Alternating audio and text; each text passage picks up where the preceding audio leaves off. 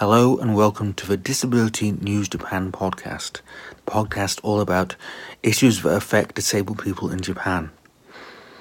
This is Michael Gillen-Peckett recording this from Kobe on December 23rd. And this is not going to be a long podcast.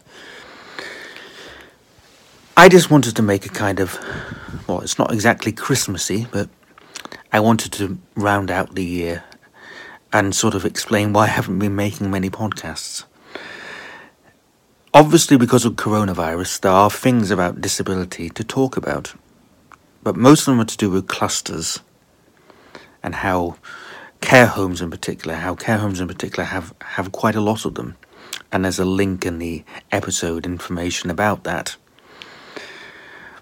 But at some point, as I've probably said before, I get fed up of talking about that.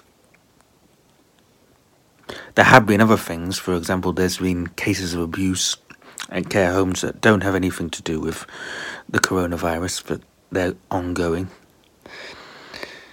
But, yeah, it's a very odd thing, actually.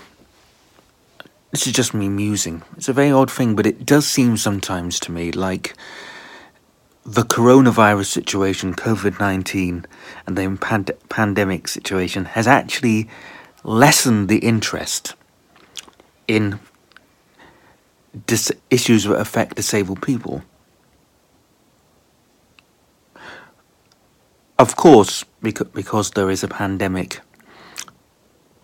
there's a lot of interest in how the elderly, how the disabled are affected by it, but it kind of obscures other issues that affect the elderly and disabled that don't have anything to do with the pandemic and coronavirus. Again, that's just me musing, really. But as I said, I wanted to, because I do try and keep this podcast going. But as I say, during the pandemic, it just gets boring to talk about this cluster or that cluster. But I'll try, hopefully, next year when there'll be something, when the pandemic begins to get a bit sorted out, as it were, there'll be something else to talk about. Anyway, thank you for listening.